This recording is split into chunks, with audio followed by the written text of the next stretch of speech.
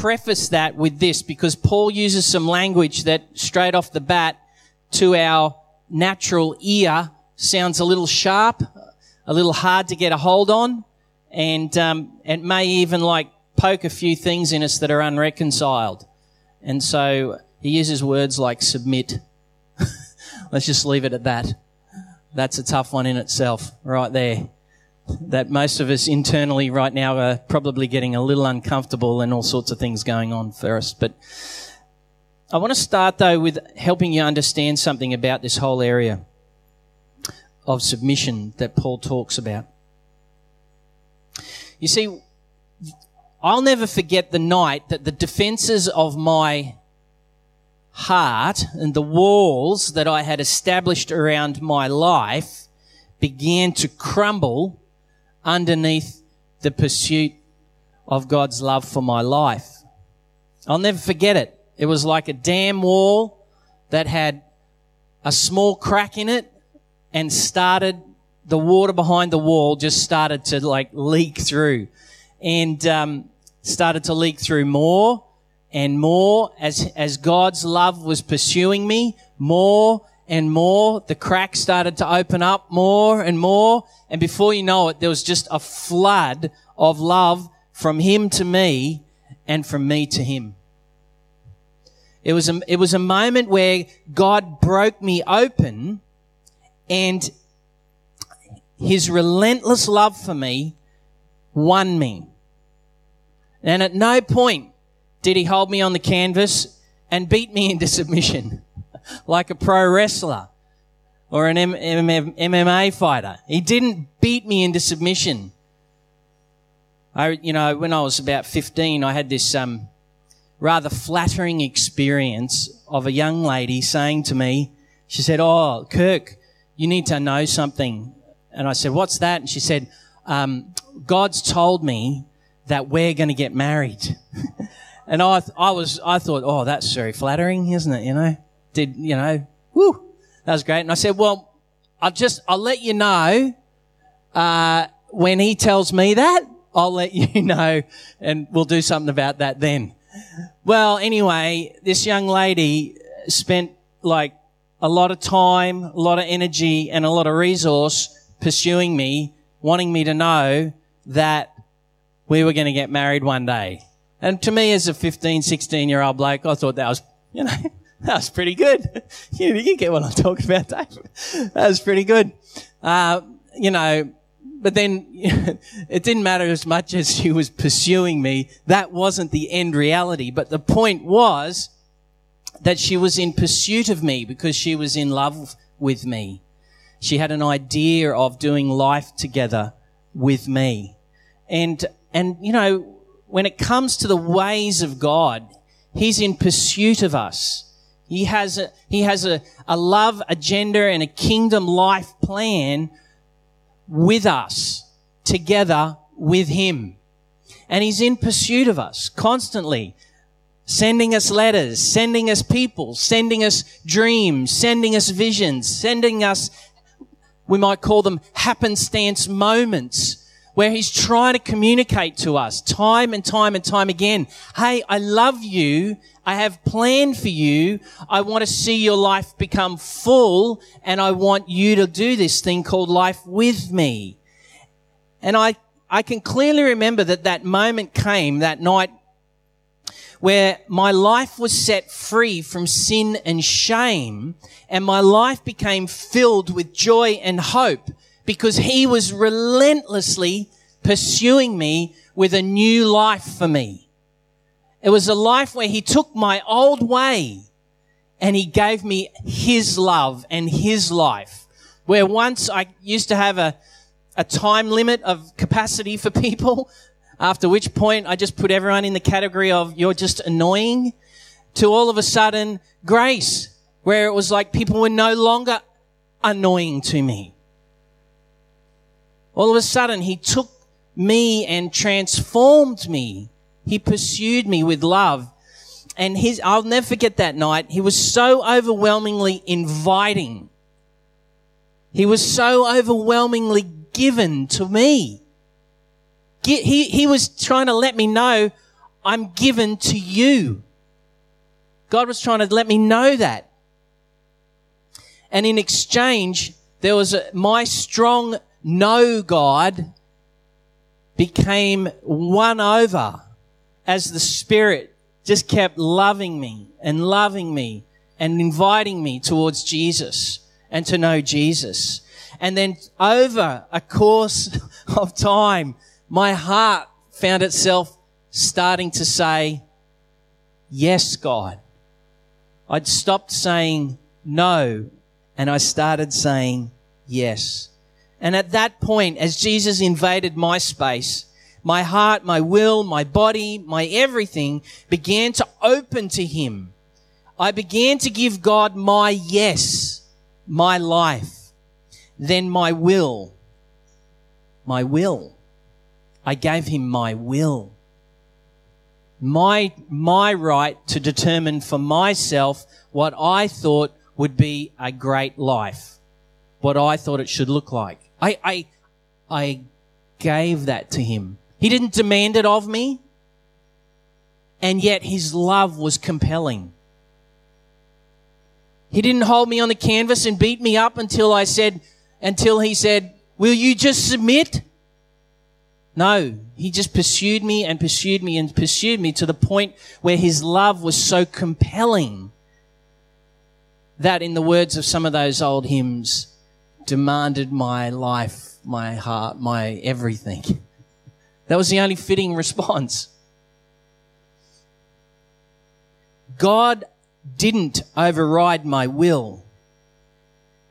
He won my will by showing me and letting me experience the extravagance of a new life in Jesus.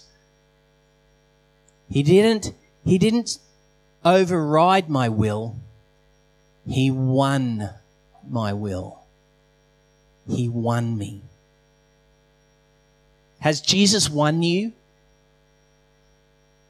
Has He won you? Has He won the extravagance of your will in response to His will?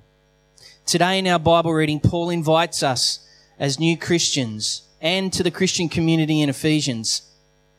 He invites them to a new way of living, remembering these are a bunch of people that have encountered Jesus, a bunch of them coming out of pagan spiritual practices, and another bunch of them part of a long line of the Jewish Israel story of God. And all of a sudden, the dividing wall between the Jews and the Gentiles now, Ephesians 2 tells us, it's all been taken away.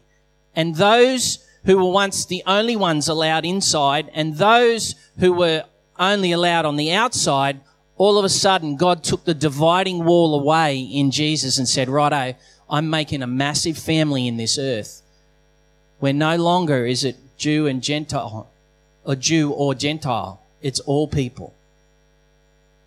Doesn't matter if you're a man or a woman. This is for everyone. This is the good news, the good work of God. So let's open up Ephesians chapter 5. And when you hear me read these words, and you hear that word submit, you've got to hear it in the context of a relationship where God has pursued a people to let Him know of the good life that He's won for them in Jesus. And these people have experienced the generosity of the Holy Spirit, and now they're saying, show us how to live a full and flourishing life, God. Okay? So you've got to hear it through that lens. You've got to hear it through that lens. Ephesians 5:21. Submit to one another out of reverence for Christ. Wives, submit to your husbands as to the Lord. For the husband's the head of the wife, as Christ is the head of the church, His body, of which He is the Saviour. Now the church submits to Christ, so also wives should submit to their husbands in everything. Can I just at this point also say this? I need to make this statement. Marriage is not the goal of your life. Can I just say that? That is not the biblical calling, high calling of everybody's life. To be married is not your calling. Marriage has a very important part in the works of God, in the procreation of life as God would have it, but it's not your high calling. I'll explain that a little bit more in a minute, so just hang on to that one. Husbands, love your wives just as Christ loved the church and gave himself up for her to make her holy, cleansing her by the washing with water through the word, and and to present her to himself as a radiant church without stain or wrinkle or blemish, but holy and blameless. Hey, did you listen to Neil's message 2 weeks ago on righteousness? If you didn't, get on to, what do we call it? SoundCloud, iTunes. Look it up and have a listen. Very excellent, just fantastic teaching on who we are to God and before God. Holy, blameless. Really important message, that one. Go back and listen to that one. In the same way, husbands ought to love their wives as their own bodies. And he who loves his wife loves himself. After all, no one ever hated his own body, but he feeds and cares for it just as Christ does the church. For we are members of his body. For this reason, a man will leave his father and mother and be united to his wife, and the two will become one flesh. He's quoting there from Genesis. He's gone right back and reaching into the long story of God. This is a profound mystery, but I'm talking about Christ and the church. However, each one of you must also love his wife as he loves himself, and his wife must respect her husband.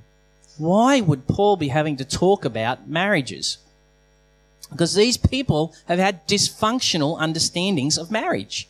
And so Paul is trying to bring a new health and a new perspective of life in marriage.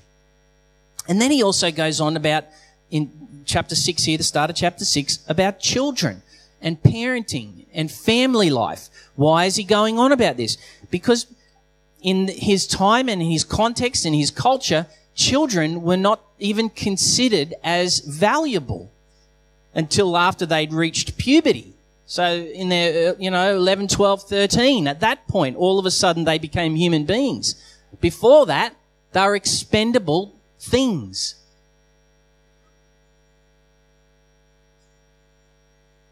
And it's a real shame and a blight on our day and our culture and our context. I'm not saying the church, I'm just saying culturally, when we make decisions at the expense of children.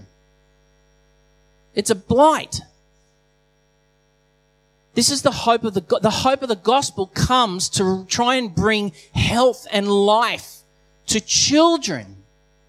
And that's, so for Paul to write in the scriptures under the inspiration of the Holy Spirit was a massive cultural deal.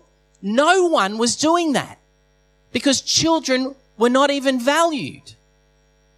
And so by Paul writing this under the help of the Holy Spirit, God is saying children are really, really important to me. And there is a way of life and health for them that we need to consider and take into stock and follow God into. Children, obey your parents in the Lord, for this is right. Honor your father and mother, which is the first commandment, with a promise that it may go well with you and that you may enjoy a long life on the earth. Fathers, don't exasperate your children. Instead, bring them up in the training and the instruction of the Lord. He goes on to slaves and masters. Slaves, obey your earthly masters with respect and fear and with sincerity of heart, just as you would obey Christ. Obey them, not only to win their favour with their eye on you, but like slaves of Christ, doing the will of God from your heart. Serve wholeheartedly as if you were serving the Lord, not men, because you know that the Lord will reward everyone for whatever good he does, and whether he is slave or free. Masters, treat your slaves in the same way. Don't threaten them, since you know that he who is both their master and yours is in heaven, and there is no favoritism with him. Let's just leave that for now. Ephesians 5:21, Paul here is talking about submitting. He uses that wonderful word. Now, let me try and explain that a little bit more. Some of you may know the story of this gentleman here, Eric Liddell. He was Scottish-born athlete, and he competed for the United Kingdom in the 1924 Olympics in Paris. Now, Liddell, Eric, he was also a missionary to China. And he actually had the call of God on his life as a missionary to China. And he left his post there in China to come to the Olympics to compete. And his story is an incredible one. In fact, there's a movie made about it, Chariots of Fire. You've probably seen Chariots of Fire. You might have to dust that one off. It's probably been a while since you've watched it. But Chariots of Fire, it's a great movie, and it takes up some of his story. Well, as in part of his story, when he was at the Olympics, the amazing thing about Eric was that he chose to disqualify himself from the 100 metres, because the heats for the 100 metres at the Olympics was being held on a Sunday. But for Eric, out of his understanding and love for Jesus and his love for God was, hey, I don't compete on Sunday. I just don't do that. And yet everyone was like, you got to do this because you are a sure thing to take the 100 metres. And he said, no, I'm just not going to do it, because out of my relationship of love for Christ, I'm choosing not to do that. I'll just do the 400 metres, which he competed in because it was on a weekday, the other 6 days. So for him, that was a really just important expression of his love for God. Now, we might look at that and want to get all sort of overlay over that, all sorts of legalistic thinking. Don't do that. This is just this guy's understanding of how he can best love God. And he's trying to figure it out, just like you and I are trying to figure it out. And so he chose to disqualify himself from the 100, but he ran in the 400 and did extremely well and took a medal. Now, there's a famous scene in this movie where of Chariots of Fire, where Eric is talking with his wife, and she is saying, come on, Eric, we need to pay attention to the callings of God on our life, and I want you to sort of give up the running and let's go back to China. And he says to her, he says, I truly believe that God has made me for a purpose. And that purpose is to be a missionary back in China. But he has also made me fast. I love that. There's no competition in that statement, is there? There's no tension in that statement for him. There's no either or. It's both and. But he's also made me fast. And these are his famous words. He says, and when I run, I feel his pleasure. And to give that up would be to hold him in contempt. You're right, he said to his wife. It's not just fun. To win is to honour him. Liddell had no problem with following the aspirational pursuits of a vocation of following God, wherever that took him. And ultimately it was China. And he went back to China, and in the end he died of a brain tumour. He served God there, but he also had no problems in recognising that God's also made me fast. I can run. Well, what's running got to do with the economy of God in the earth and the extension of the kingdom of God? Well, at that time, the way that he lived out that sense of God's made me quick and I can run, and the way he chose to do that spoke to many of his peers of how Eric lived for a greater glory than his own. You see, God invites us to become these people who are fully given over to Jesus. Liddell was a husband. Liddell was a missionary. Liddell was an athlete. And perhaps one of the greatest impacts that he has had in my reading of his life is that he gave himself over. He gave his will over to God. And in the process of all of that, he discovered that the glory of God in his life is for him to live every moment fully alive in this world. That's our high calling. That's our high calling. To live our life in such a way that in response to this enormous, lavish love of God towards us in Jesus, captures our hearts in such a way that whether we are a missionary, whether we are a mechanic, whether we are a full-time parent, whether we are a teacher, whether we're in university, whether we're a salesperson, whether we drive taxis, Ubers, doesn't matter where we are. It's, are we fully alive and experiencing the pleasure of God in that activity? For that is our great high calling. I can sense a whole bunch of job dissatisfaction in the room right now. It's because your job is not the source of your life. The job is the context in which God has brought you to, that you might live alive in Him and experience the pleasures of Him in that context for His greater glory and your joy. See, the job is not the source of the life. The paycheck is not the source of the life. The fame, the accolades, that's not the source of the life. The source of the life is Jesus.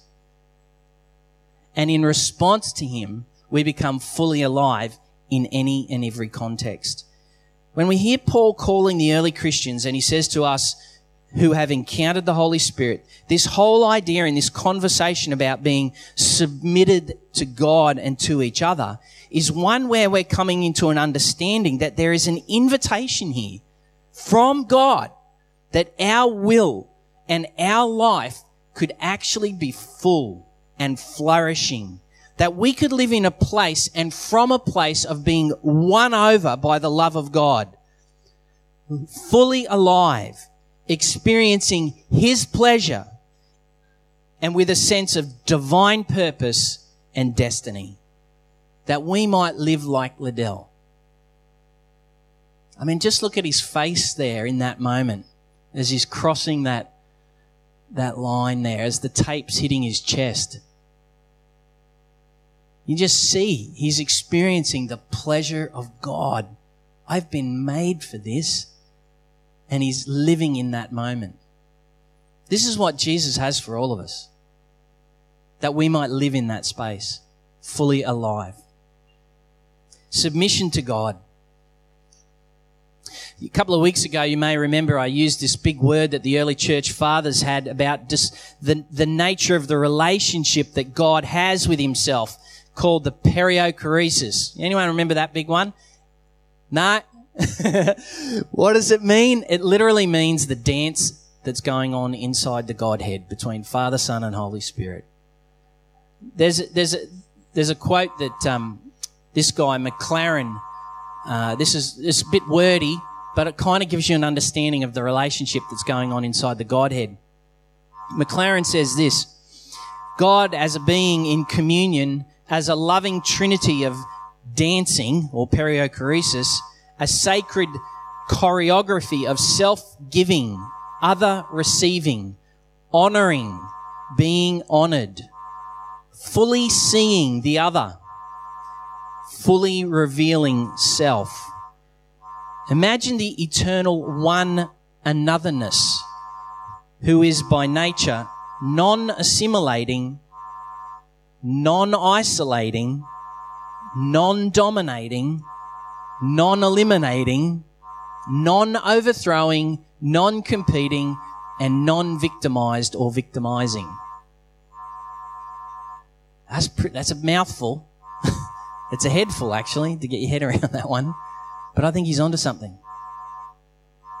I think McLaren is trying to help put into words what the Scriptures reveal about the relationship that the Father and the Son and the Holy Spirit share with each other as they submit themselves each to the other and yet honour each other at the same time. That's a good one, that one. So when we see that dance of God and we hear the scriptures talk to us about being like Jesus, who, being found in appearance as a man, humbled himself by becoming obedient to death, even death on a cross. Therefore God exalted him to the highest place and gave him the name that's above every other name, that at the name of Jesus every knee should bow in heaven and on earth and under the earth, and every tongue confess and acknowledge that Jesus Christ is Lord, to the glory of the Father. See, as Jesus humbled himself to the Father's will, he got the affirmation of the Father at his baptism. Remember that voice that was heard from heaven saying, "This is my Son. This is my Son."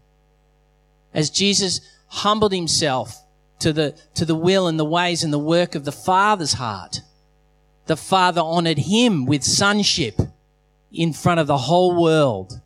And at that same time, the Spirit honoured Jesus' humility, because the Spirit came upon him in power. Some said it looked like a dove came upon him in power, to the point. And so the Spirit honoured Jesus as Jesus humbled himself to the work of the Spirit. There's this divine, I see you. I choose to be for you. I honour your will, your works, your ways. And in doing so, there's this loving response from the Father and the Spirit saying, "Hey, I give you the affirmation, you're my Son. I give you sonship." And the Spirit says, "I give you my presence, my power, my wisdom. I pour that all on you," to the point where Jesus is able to then come into Galilee and say, "The Spirit of the Lord is upon me, and he's anointed me."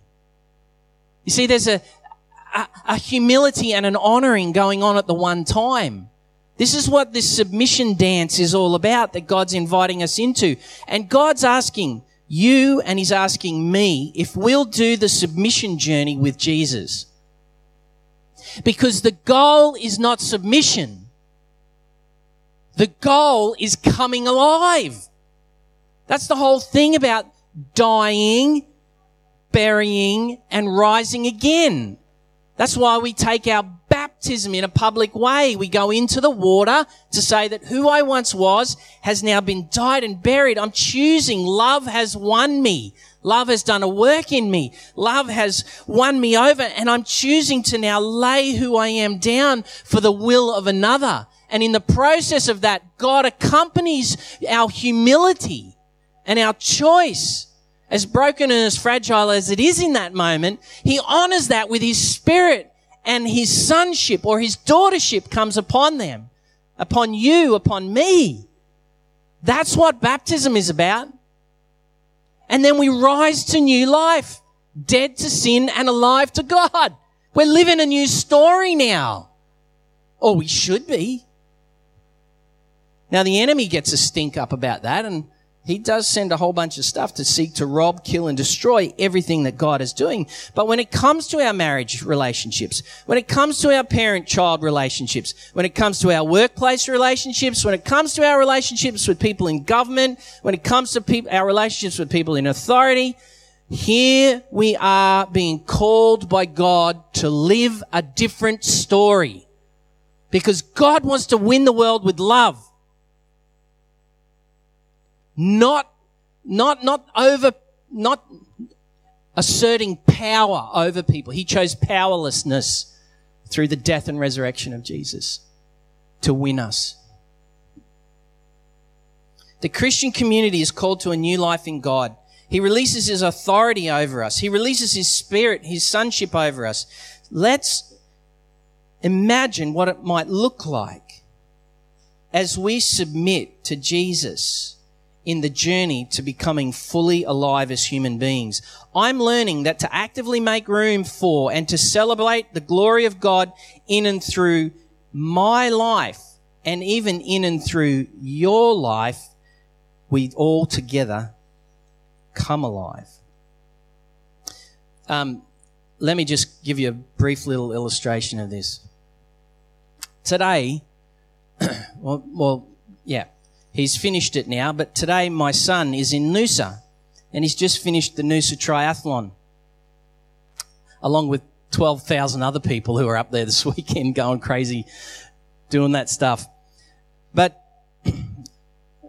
Luke has a great passion for this sport. And over the last 2 years, he's becoming more and more invested in it. And it's like he's coming alive more and more as he's engaging with it. As much as he complains about how sore and tired he is, he actually loves it. He has one of those Liddell faces on a lot of the time when he finishes these things. But anyway, today, Luke's up there and he's just buzzed me here to let me know I'm all good. I've finished it, and he did it 20 minutes faster than last year, and so he was very pumped about that. It only took him 2 hours, 40 minutes this year. But being the family that we are, we Delaney's, we have a very busy life. Just to give you an illustration of that, in the last 12 months, I've had to get on an airplane 40 times in 12 months just to go and do what I have to do with serving what Jesus wants me to do. That's a lot of plane time. So it means Nicole and I and the kids, we literally, week about, have to get our diaries open in front of each other and sit down and say, now, what have you got on and when have you got that on? And then what we have to do is, at the start of the triathlon season, Luke, and now my youngest daughter, Sarah, she too is also doing these things, these triathlon things now.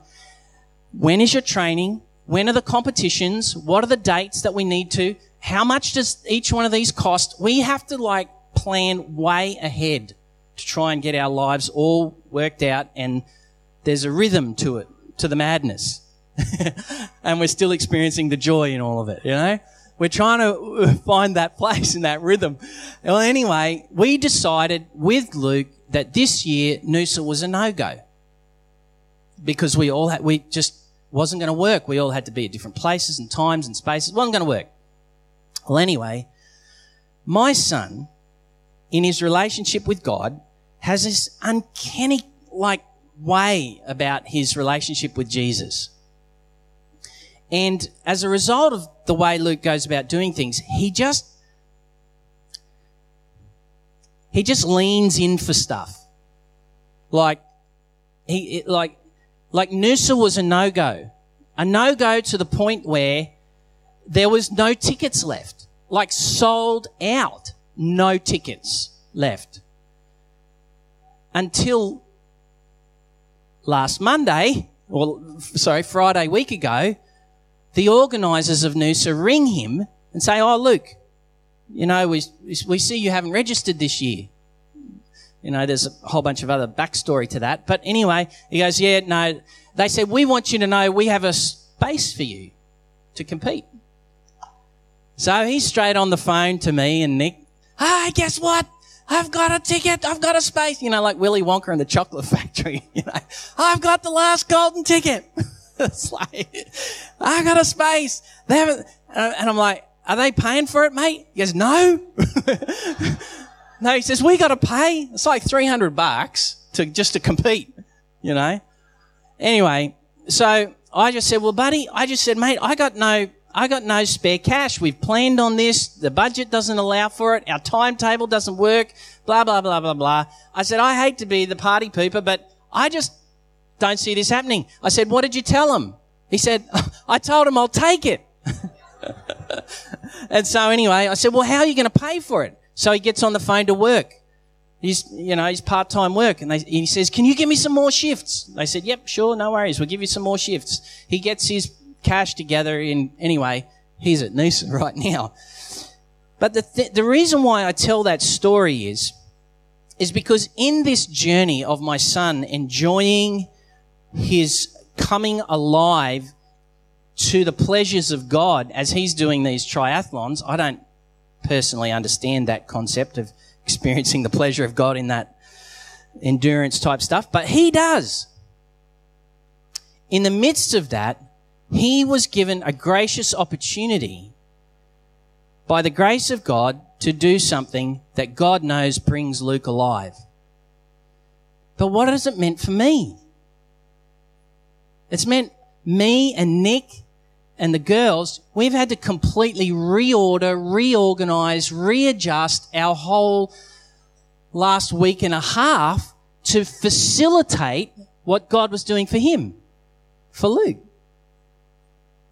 Submit to one another out of reverence for Christ. You see, God is busy bringing each and every one of us alive into the purposes and the pleasures of God. And the context in which that takes place is that you and I look at each other and we go, I see the pleasure of God on you in this moment. And I come alive watching you come alive. And so I'm going to reorder my life, my resources, my time, my passions, my energy, because I see you coming alive.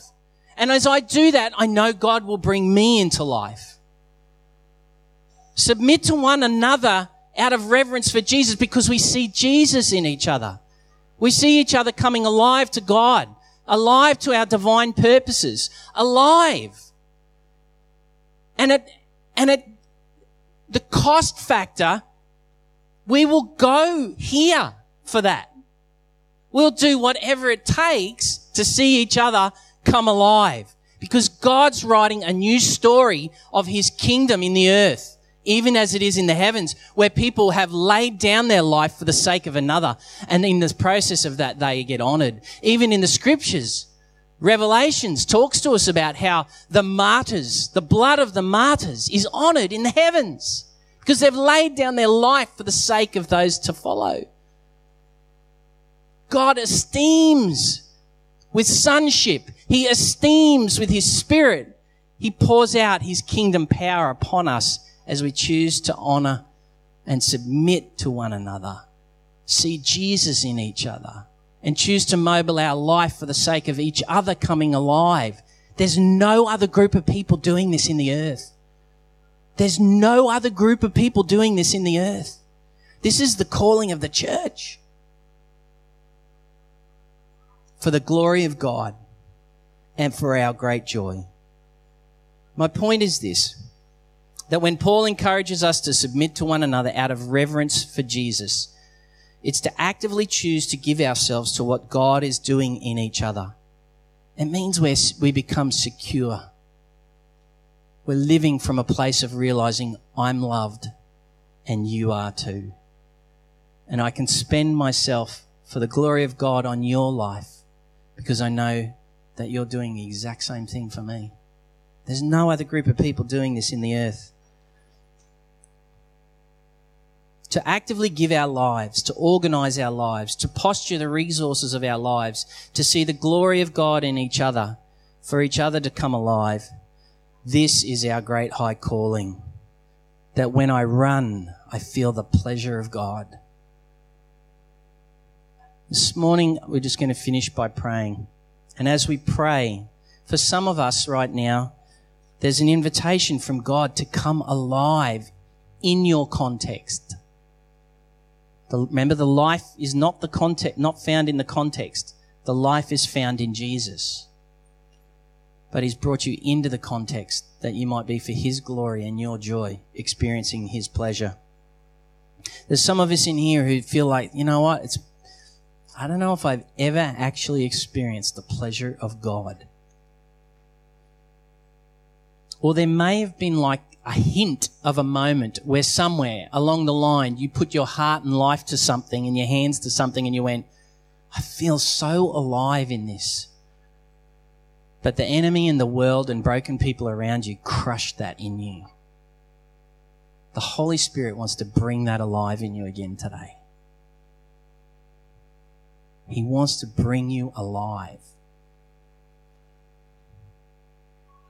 And there may be, for some of us in the room, where God is saying, hey, it's time to actively steward the grace that I've placed on you for the sake of those around you coming alive. Because remember, you're my son. You're my daughter. I've placed my spirit upon you. I've made you for this. You are a gift to the people around you and to live from that place. Let's stand and pray.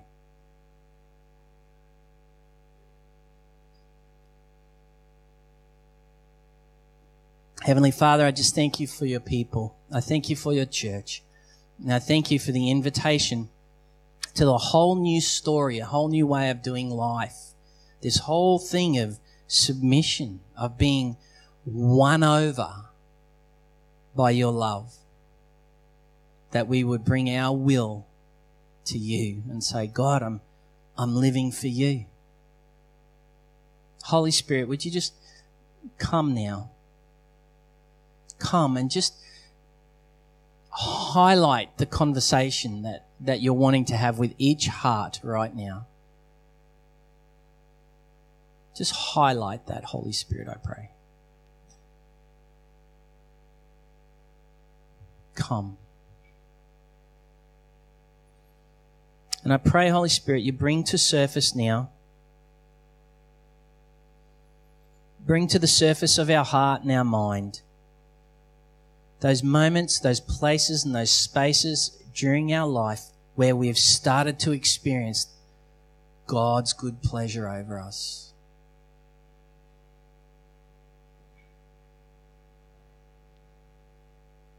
Stir that up, Holy Spirit. Stir that up in your people, God. Stir that up in them again, God. And where the enemy has doused that with doubt, where the enemy has sullied that with lies, and through the broken words of others' judgments, I pray now, Holy Spirit, you just wash that all away. Just wash it all away, God.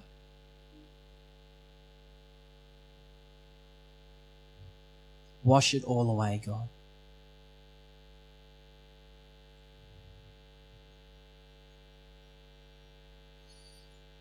And I thank you, Lord God, that Pine Rivers Vineyard is a place where we want to be a people who are fully alive.